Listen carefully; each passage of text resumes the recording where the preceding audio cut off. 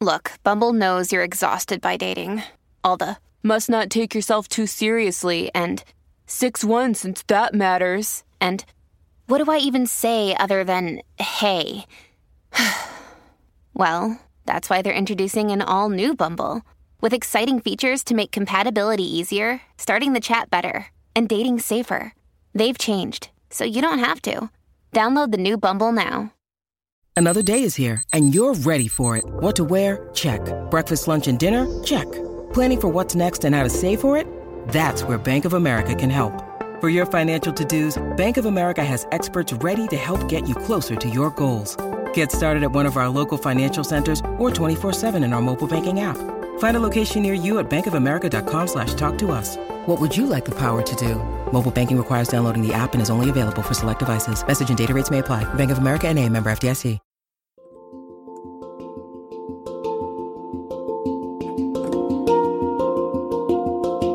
Welcome to the Anxiety Coaches Podcast, a relaxing and informative show where we explore anxiety, panic, and PTSD, sharing how you can overcome them for life.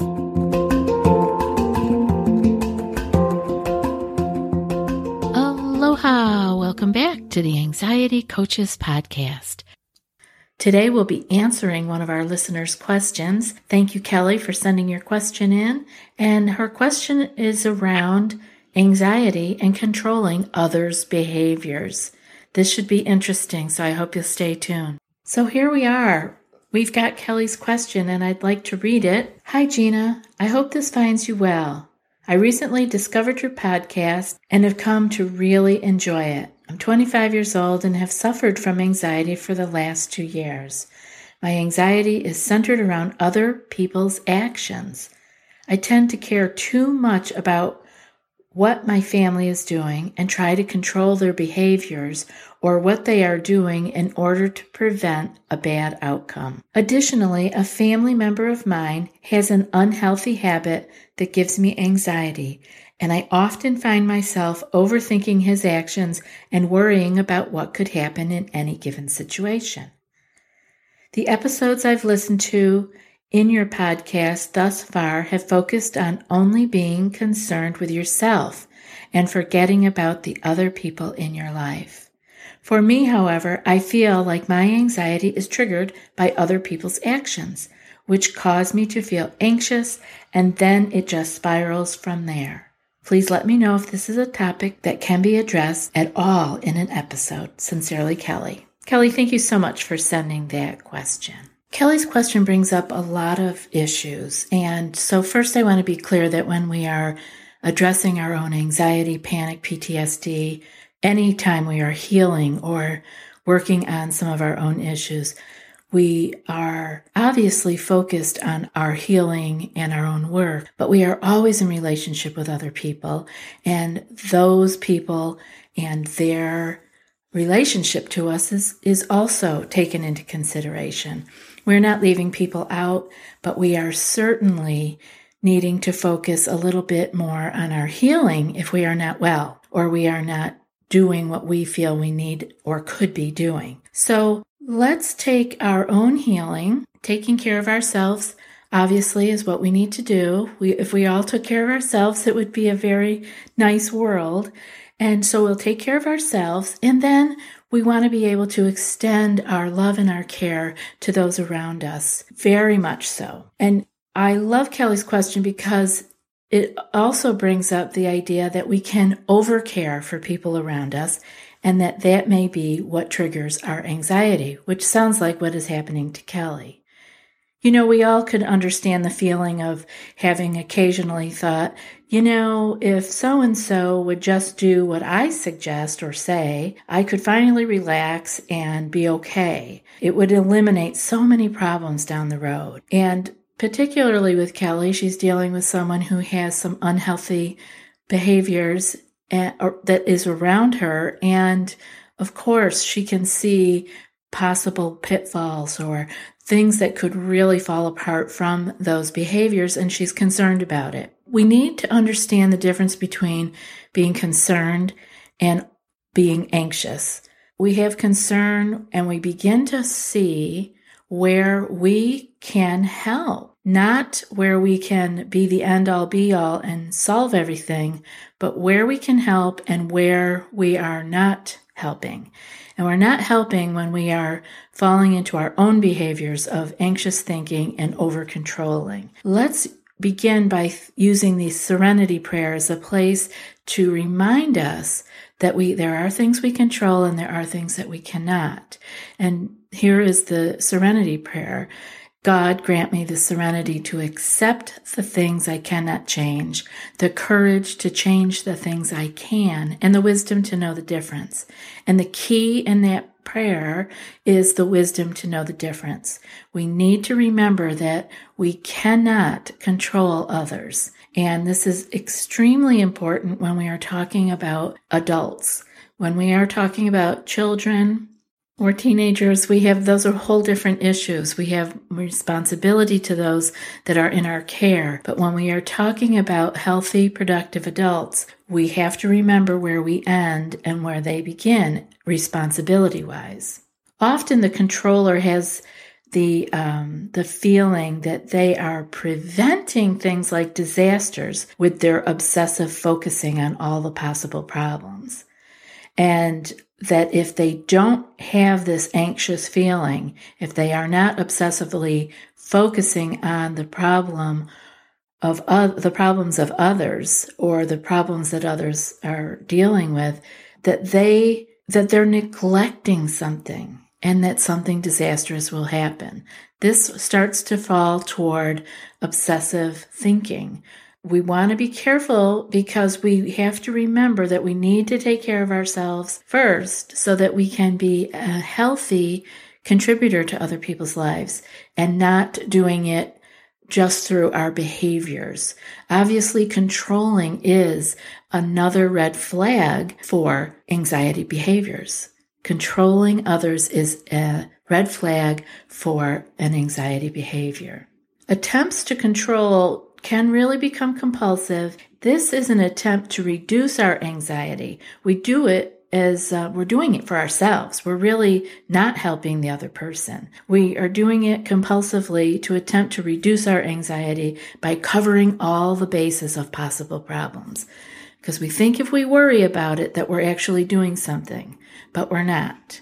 And one of the things we need to remember when we are dealing with fully fledged adults is that if they need help, they need to ask us. We can say that to our loved ones. If you need help, please feel free to ask me. But giving advice, telling people how to do things, even pointing people in the right direction when it's not asked for, begins to start to cross some boundaries. And depending obviously these boundaries are all flexible, right? Things change. Sometimes people need more of our help and they don't even know, they might not know that they could ask. And so we offer. But we need to be responsive to the other person's own desire to live their life in the manner that they are living it. So let's look at some ways that we can curb the anxious, controlling feeling that we need to control other people's behaviors. We can mindfully assess each situation as it comes up. Is what you're doing helping in the long run for this person? If not, this would be a beautiful time to consider other options. And one of those options is actually just stopping. This probably feels hard because I know Kelly actually, it sounded a little bit like she felt we were saying, not to focus on other people and only to focus on yourself, which when you're not well and you need to take care of yourself, you need to take care of yourself. But obsessively using your anxiety as a way to control other people is not healthy either. It's a way of trying to make yourself feel better. So the best way to look at it is to mindfully assess each situation. Is what you're doing helping in the long run? If it's helping, well, then continue. But have a discussion with the person that you're helping and let them know that you're co-creating this situation with them. Don't be doing it for them. Do it with them. It's important that they also be involved in what's happening. And if what you're doing is not helping, you want to consider other options. And the first one might be to simply stop doing it. Have you tried OneSkin for your skincare routine yet? I love the simplicity of these products and the medical grade ingredients in them, not to mention how easily they fit into my skincare routine. The OS1 Face Moisturizer and OS1 Eye Cream make skin look visibly smoother and clearer and immediately feel softer and more hydrated. The secret is OneSkin's proprietary OS1 peptide. It's the first ingredient proven to switch off the aging cells that cause lines, wrinkles, and thinning skin, and several studies back it up. So if you're tired of cycling through ineffective skincare trends and overcomplicated routines, then I'm so excited to share with you OneSkin, just simple, scientifically validated solutions. OneSkin is the world's first longevity company. By focusing on the cellular aspects of aging, OneSkin keeps your skin looking and acting younger for longer. Get started today with 15% off using code ACP at oneskin.co. That's 15% off oneskin.co with code ACP. After your purchase, they'll ask you where you heard about them. Please support our show and tell them we sent you. Families have a lot going on. Let Ollie help manage the mental load with new cognitive help supplements for everyone 4 and up, like delicious Lolly Focus Pops or Lolly Mellow Pops for kids. And for parents, try 3 new Brainy Chews to help you focus, chill out, or get energized. Find these cognitive health buddies for the whole fam at ollie.com. That's OLLY.com. These statements have not been evaluated by the Food and Drug Administration. This product is not intended to diagnose, treat, cure, or prevent any disease. This episode is brought to you by Shopify. Whether you're selling a little or a lot, Shopify helps you do your thing, however you cha-ching. From the launch your online shop stage, all the way to the we just hit 1 million orders stage. No matter what stage you're in, Shopify's there to help you grow. Sign up for a $1 per month trial period at shopify.com/special offer, all lowercase. That's shopify.com/special offer. Next, we want to look at micromanaging as a part of your anxiety. Micromanaging is another red flag for anxiety, and it's looked upon as a good thing depending on what kind of situations you're in, but it really is harmful not only to you but to the people around you. So you want to see this micromanaging when you find yourself doing it. You want to look at it non-judgmentally.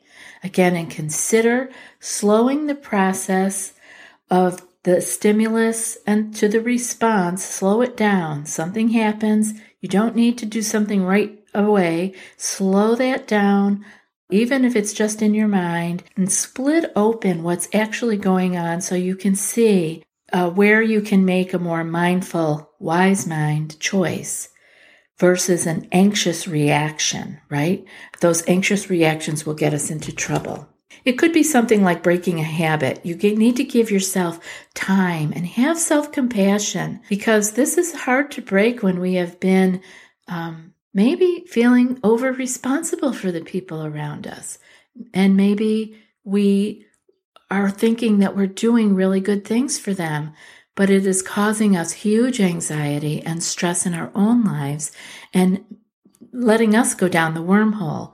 We're not even focusing on ourselves. We're taking care of others, maybe in a way that is not even helpful to them. It's very hard. I'm a parent of adult children. I know it's very hard to watch loved ones, family members, children make mistakes and have difficulty with things that are happening in their life and feel the pain. And we want to be there. If they need help, we can even offer, hey, if you need a hand, let me know. I'm here for you. If you want to talk, let me know. But we cannot do things for them, not if they are adults. You want to give yourself, like I said, self-compassion around this, because it's a very difficult kind of habit to break. And you want to think of some other things you can do in place of the usual reaction behavior. And that might mean distracting. It may mean doing something particular for yourself, or it may mean just reminding them that you're there for them if they need you, but not doing the work for them. Another thing, like I just mentioned, is to use some distraction if you're very uncomfortable with not reacting as usual. We have lots of episodes on distraction. Go back and listen to those. Remind yourself what you can do to just get through that moment and then go on with using your wise mind and not taking care of other people. Yes, they may need your help, and so set boundaries. Again, asking them, how can I help you? What can I do for you? But make sure it's co-creating, not you taking care of another adult. So use your distraction if that feels uncomfortable, because if you've been doing it for a long time, Callie, you will feel uncomfortable when your anxiety rises and is telling you to go take care of something for someone else. You'll feel uncomfortable and like you have to go and do it, but slow the process down and remind yourself that you want to ask yourself, like in that serenity prayer again, grant me the serenity to accept the things I cannot change, and we cannot change other people. So that's asking ourselves to come to the place of acceptance. Once again, that's another thing we have to accept, face and accept. So we'll use our distraction to just feel a little bit better. Maybe that means we have to go for a walk to get out of the situation. Maybe we want to calm ourselves down by saying a little 5-minute mantra prayer or meditation for ourselves. We may only have a second, so we're going to just feel the fabric on our clothes to say, okay, I'm right here. I'm still here. I'm okay, and this too shall pass. And sit with the feeling. Just don't be hard on yourself. Remember, you're going to do everything you can for people who ask you for help, and you're also going to do everything you can to take care of your own self. So another thing we want to do is to totally restrain from helping, fixing, or advising adults, like I said earlier, unless help is asked for. So these can be rules that we can just remember in ourselves. When we find that we want to go and fix things, and it happens if someone is having habits around you, Kelly, that is not healthy. You see their downfall. You see where they need to be propped up or helped. And if they ask you for help, by all means, be there with them. Make it a team effort. Do what you can for them. And totally love them and have compassion for them along the way. But do not rush in. The rushing in to help, fix, or advise adults is not our place. Again, I know it's not easy, especially if you've been in a home or a situation, a living situation where there are dysfunctional patterns going on. You know, that really can feed into our anxiety because we feel like we can't relax unless we smooth everything out for everyone around us. And that simply isn't true. We can find our safe haven in ourselves. It's that place I talk about behind your heart, that wise mind. It's always calm. Your wise mind and your precious place in you, call it your soul, behind your heart, your ultimate being.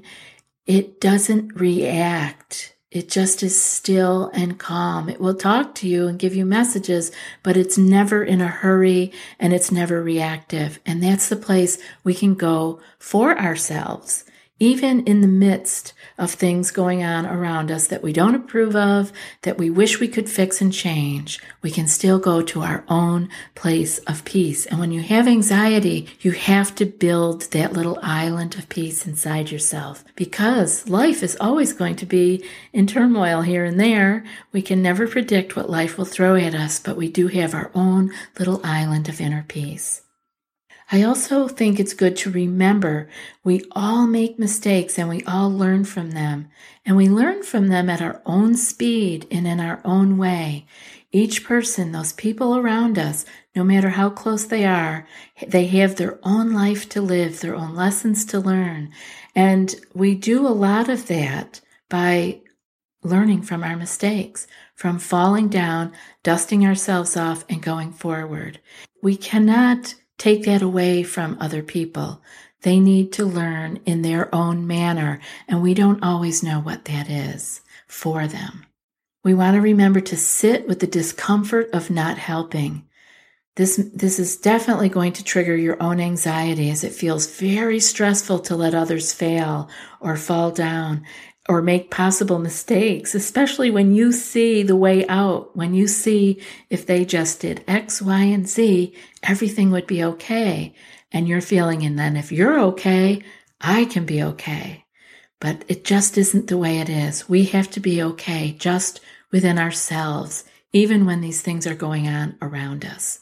When we've been controlling or trying to control another in the past, this is going to feel uncomfortable. So know ahead of time this is going to be triggered, but you can sit with the discomfort.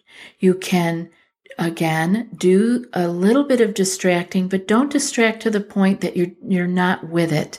Stay with the discomfort in a manner that says, I can do this.